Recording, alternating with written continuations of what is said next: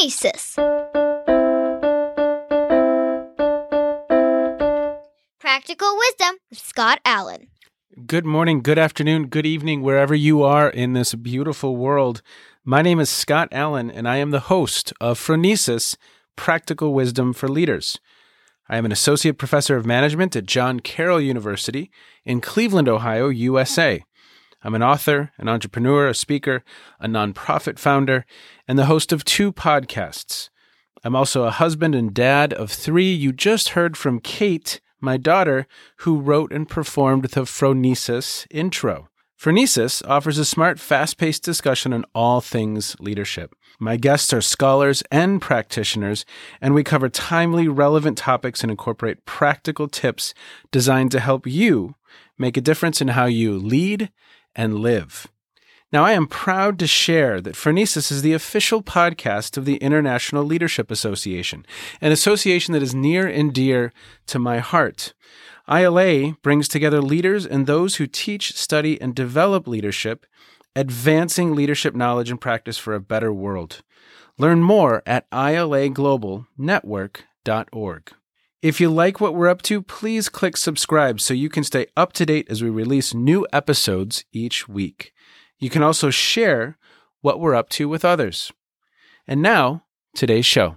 Everybody, welcome to the podcast. Today I have a longtime friend, and I'm really excited for this conversation. He's many things. He is the curator of TEDx Portland, has been since 2009. If I'm not mistaken, the founder, he'll correct me, or a co-founder. He'll correct me in a moment if I was wrong on that one.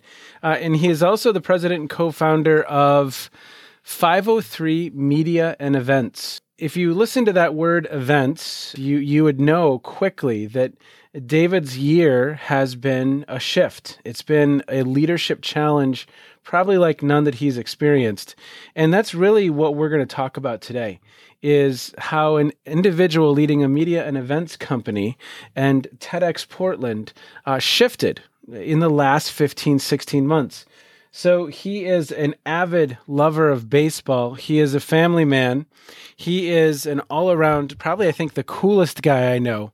But why don't you fill in the blanks? Tell us a little bit more about you, sir. Don't forget about Canada. I got roots up north. Love America. Have been stateside for 20 years. But maple syrup's in the DNA, and that's where I get the quirky cool from. If there is any sort of cool, it's Canada. And when I'm in trouble, you blame Canada too. Right? So Dave Ray, tell us about you, sir. Yeah, I'm a creative at heart. I love art and I love experience and I love storytelling. And a drug for me is creating experiences, indelible moments for people to enjoy, for people to collect moments and not things. Love and it. so just I've always had a passion of putting people in a room and creating an arena or a vessel where people can connect and truly get to the core of meaningful relationships. That's the juice for me. I love that. And you just described yourself so well, Dave, because how you just described yourself, that's how I think of you.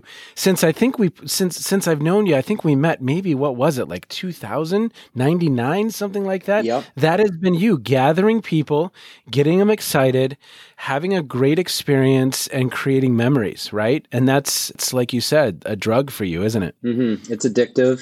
I was raised in a family where community and being a great neighbor and it was just how we were raised. And I've carried that through my life and it's really what gets me out of bed in the morning, truly. Well, Dave, we'll get to TEDx Portland in a little bit, but I want you to talk about just leading 503 in the last year. Take me back to March 2020. Yep. I imagine you had an epic summer lined up of events and gatherings and all of that. And all of a sudden, March 2020 hits and we're shut down. Talk to me and take me through your year, how you shifted, how you led the organization through the transition, and what it looks like in the future. Yeah, certainly. A bit of context. So I was at Nike for a while, had a great experience there, but left on my own terms to start my own agency to focus on events. And we were positioned. So 503 has been around for 6 years, 6+ years. Yeah. Building it, scrapping it, putting it together. Yep. Entrepreneurial journey. And we were positioned for our biggest year ever going into 2020. Staffed, retained relationships, massive projects, festivals, you name it, we were going to do it. So I was walking on water, to be honest. I was like, all right, we finally kind of arrived. We have incredible work to get after and look forward to. And then boom, pandemic, everything's upside down. Everything went out the window in a matter of moments. The moment we saw South by Southwest canceled, March Madness gone, writing was on the wall, we knew we were in real trouble. So it was 20-hour days, almost sleeping over in the office with my staff and figuring out how we were going to flex the struggle muscle, aka resiliency, and pivot to lead with branded content, strategy, video work, and pour culture and experience through virtual means and mediums, with not being able to gather. And we were always dangerous in that space. We've done apps, we've done websites, we've done video, but we never led with that work. We would throw the 5,000 person something, have a big band on stage, and then follow up with the highlight reel or the TikTok, whatever we were doing. Those were supportive accessory things. But COVID, now being able to step back and we're still standing, COVID flipped that complete yin yang, right? So we lead with branded content strategy. We went back to our client base and said, hey, we were going to do this. We have your trust. Let us lean into and pour our work into this space.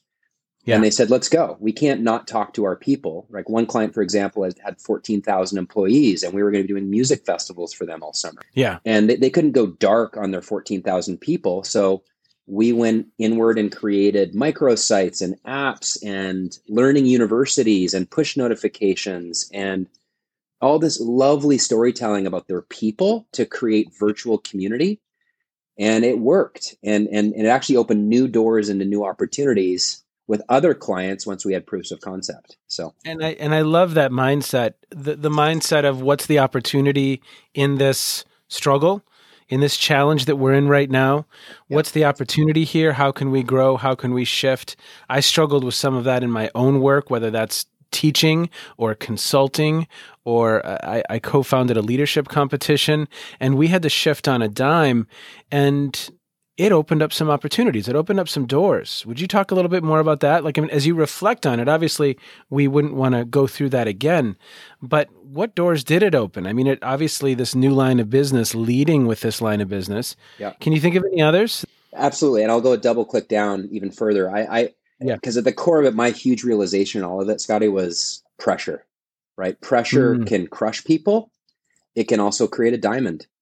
Yeah. So I think pressure is a really, really great thing, right? Yeah. And how are you going to manifest through that pressure? You can fold, right? Or you can absolutely pick yourself up off the mat.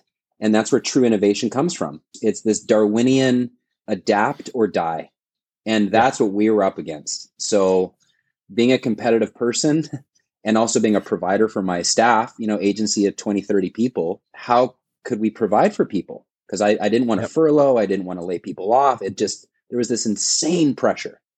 So I think work ethic, no matter how talented or non-talented you are, I think work ethic and time can solve a lot of things. And if you're committed to problem solving, if you understand pressure and are willing to push through that, COVID, I think historically will show us a lot of stuff. And I think my biggest takeaway is pressure is a good thing.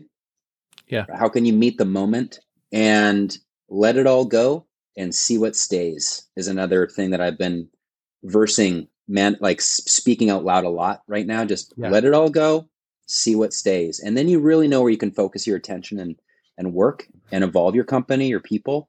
Say more about that, Dave. Let it all go. Does that mean just put a lot out there, try a lot, see what sticks, or say more about that? I think there's a lot of layers of unnecessary stuff in our lives. And it made me realize what's essential, what's critical, where should I be focusing time and effort?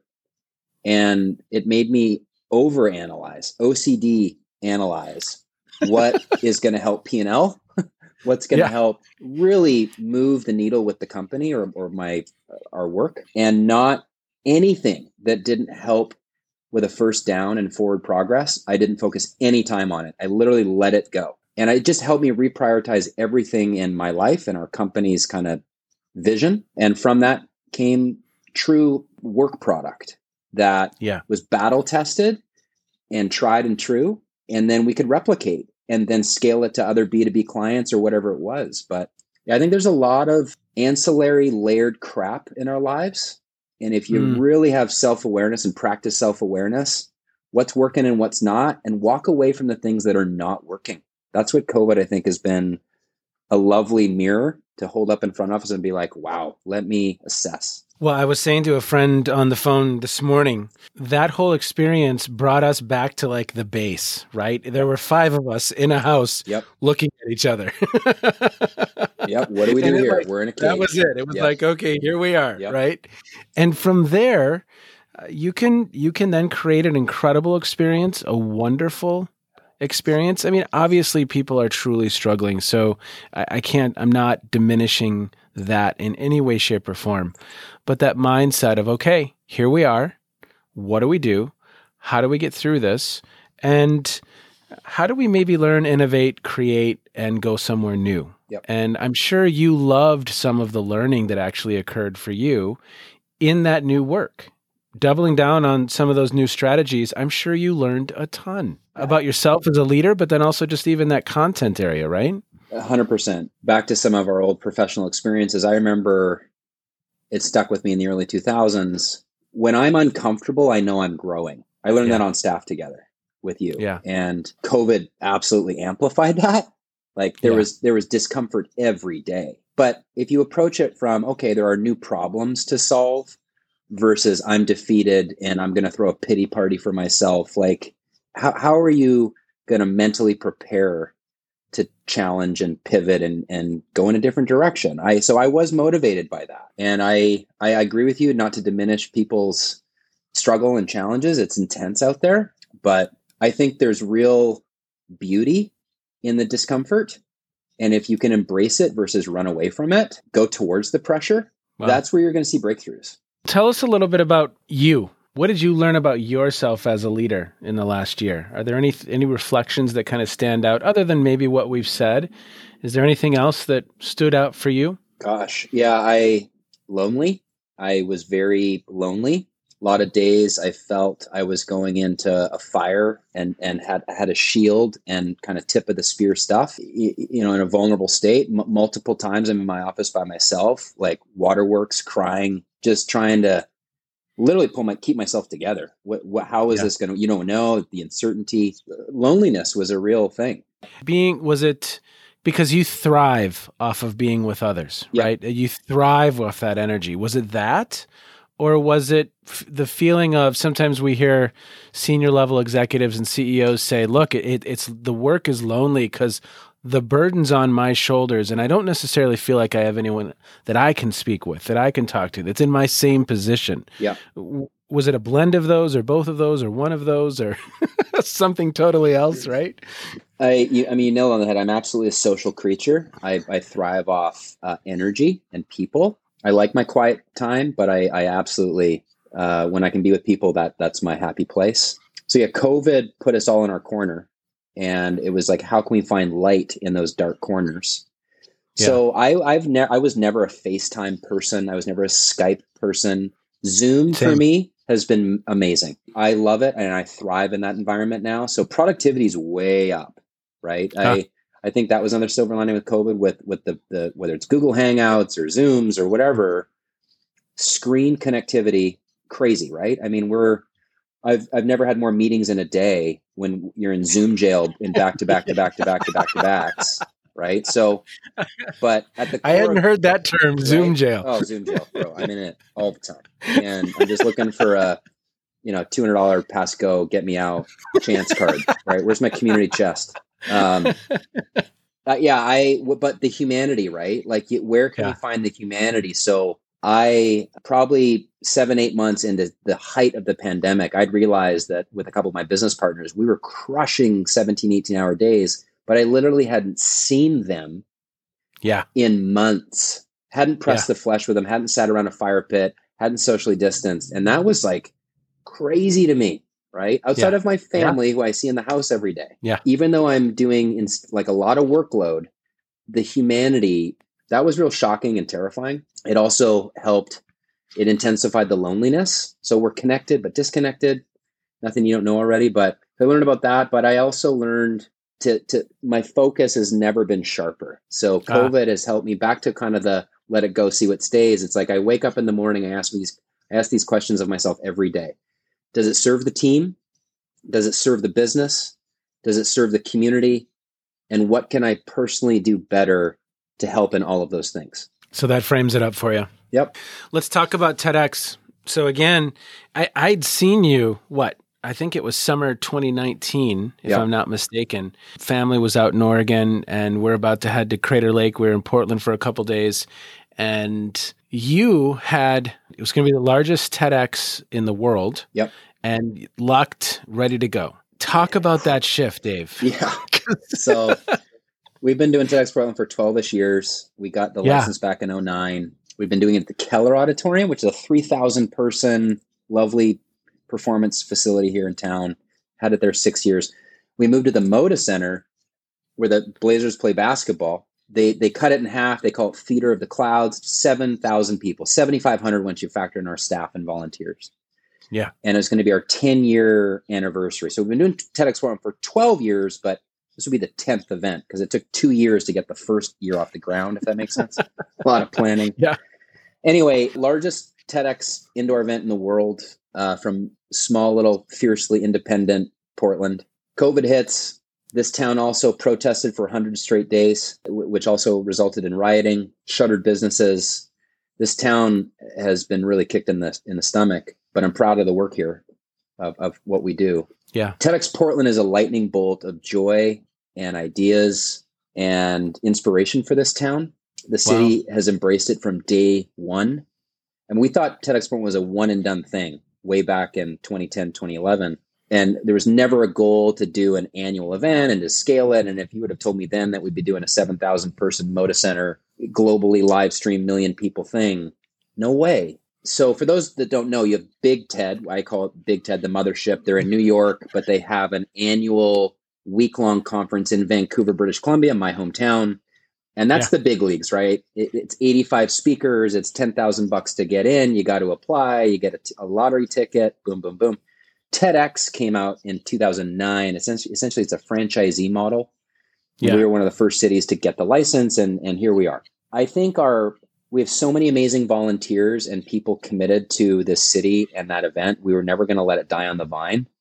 But hey, we've rescheduled it twice. It was supposed to happen on June 6, 2020.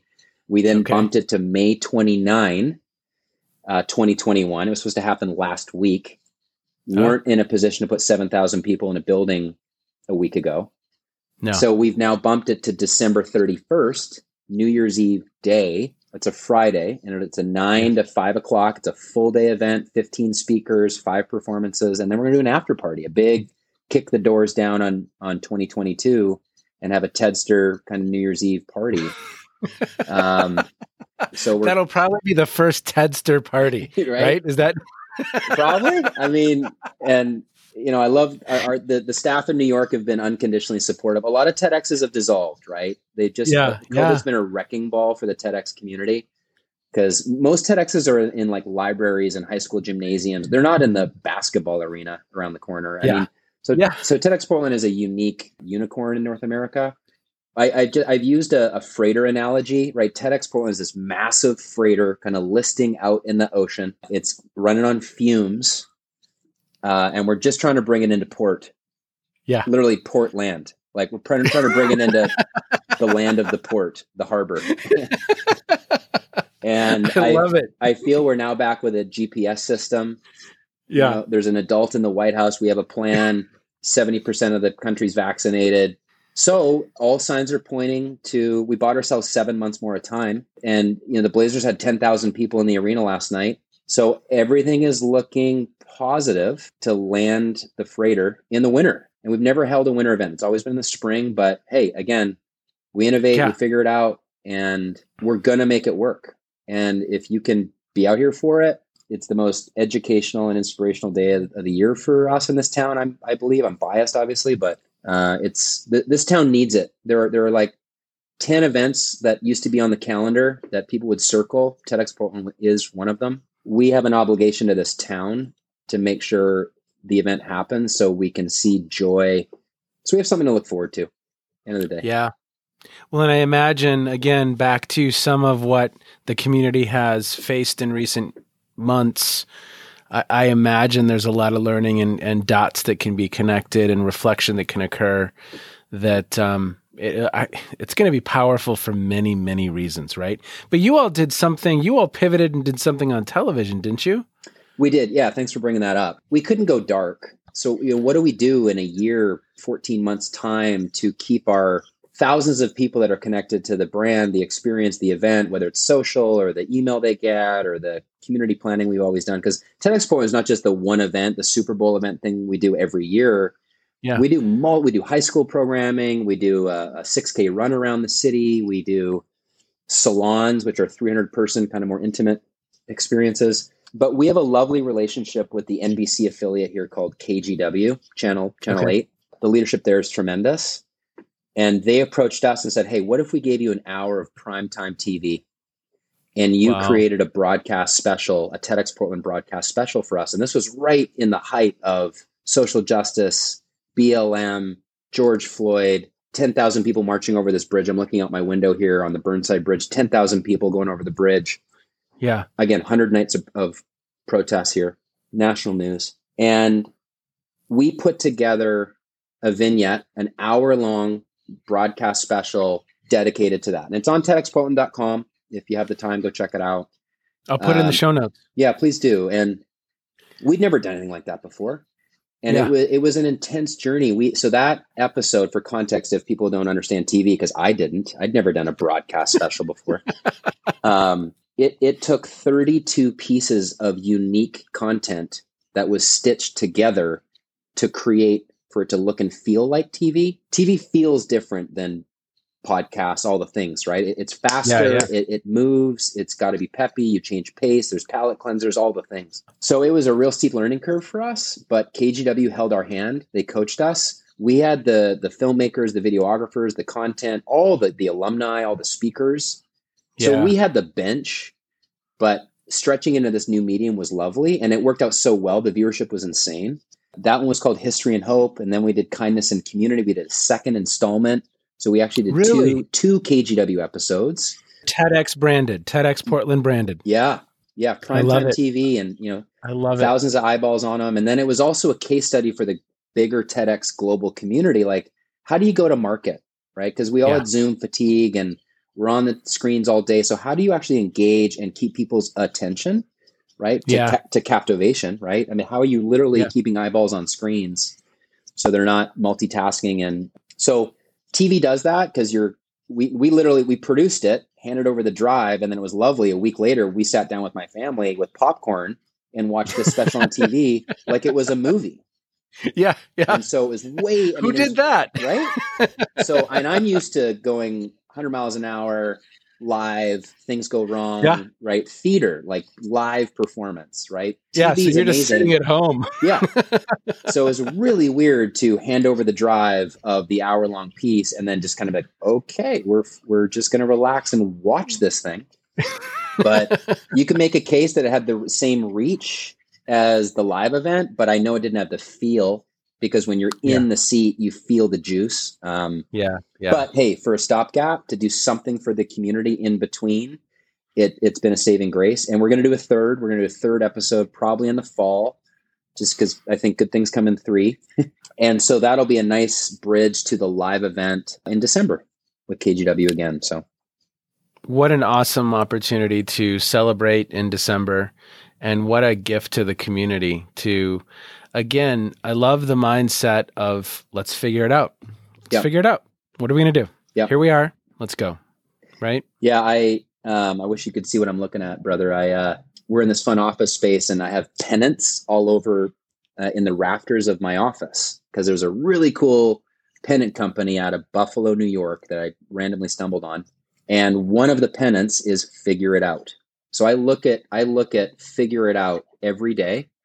I look at Let It Go. I look at Worry Will Trap You.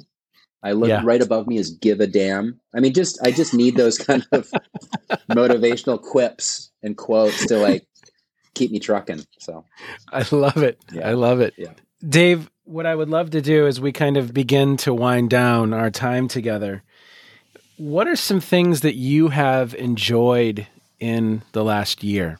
Maybe some things you've read, some things you've been watching or streaming or listening to. What are some sources of light for you other than the penance? Hey.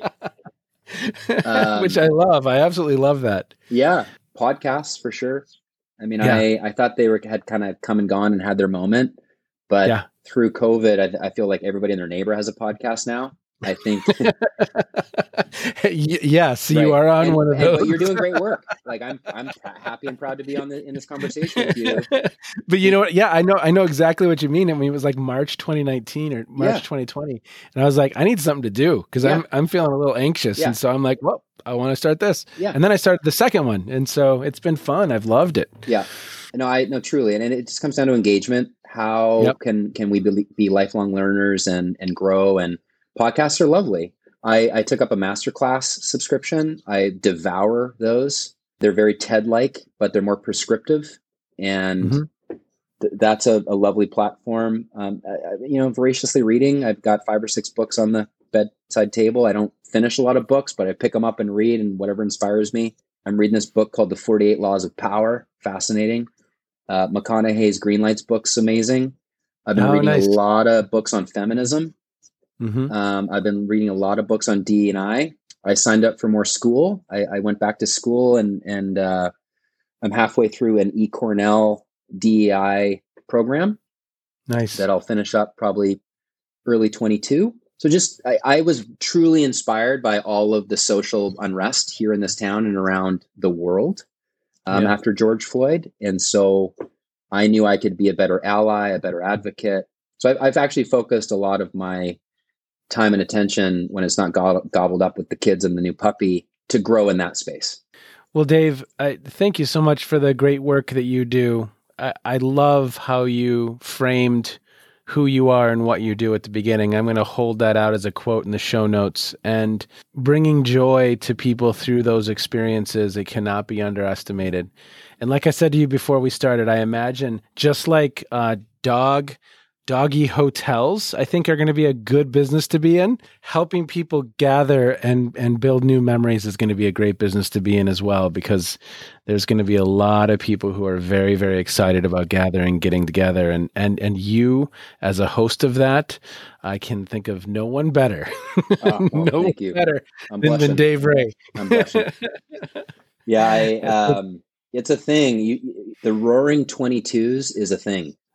Spring, summer, fall 22, I think, is going to be amazing. Remarkable times globally, from revenge trips to what are we doing to gather? I think we've got a lot of time to make up for.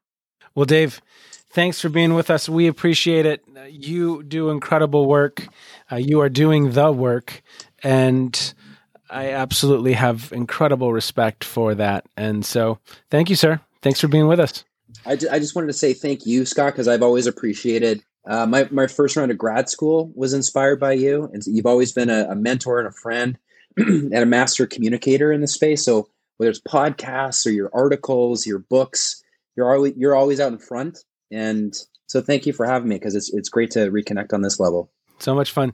Take care. Be well, sir. Yeah. Love you. Bye-bye. 2 reflections. The first, figure it out. The title of this episode, which I absolutely love because it's a mindset. And David's story of these 2 different organizations, 503 and TEDx Portland, they had to figure it out, and they're doing it. They're doing the work, and it's just an incredible story. Can't thank you enough, David, for spending time with us. The second is self-awareness. David, probably more than anyone I've ever experienced, described himself in such a beautiful, authentic way. David said, I'm a creative at heart. I love art, and I love experience, and I love storytelling. A drug for me is creating experiences, indelible moments for people to enjoy, for people to collect moments and not things. So I've always had a passion for putting people in the room and creating an arena or a vessel where they can connect and truly get to the core of meaningful relationships. That's the juice for me. It's just a beautiful quote. It is. And it's an individual who knows himself well. I hope you enjoyed this conversation. It's a wonderful, wonderful story. And again, that practical wisdom, figure it out. Practical wisdom, know thyself. Be well, everyone. Take care. You, my friend, have just finished another episode of Phronesis, Practical Wisdom for Leaders. To get in touch with me, visit www.scottjallen.net or send me a note at scott@scottjallen.net. I can also be found on Twitter and on LinkedIn. Now, if you have feedback, I would love to hear it. And as always, thank you so much for listening to Phronesis. If you like Phronesis, I have a second podcast. It's called the Captovation Podcast. That's with an O, Captovation Podcast, where I speak with experts on the topic of designing and delivering incredible presentations. And now, Kate's twin sister, Emily, with the outro.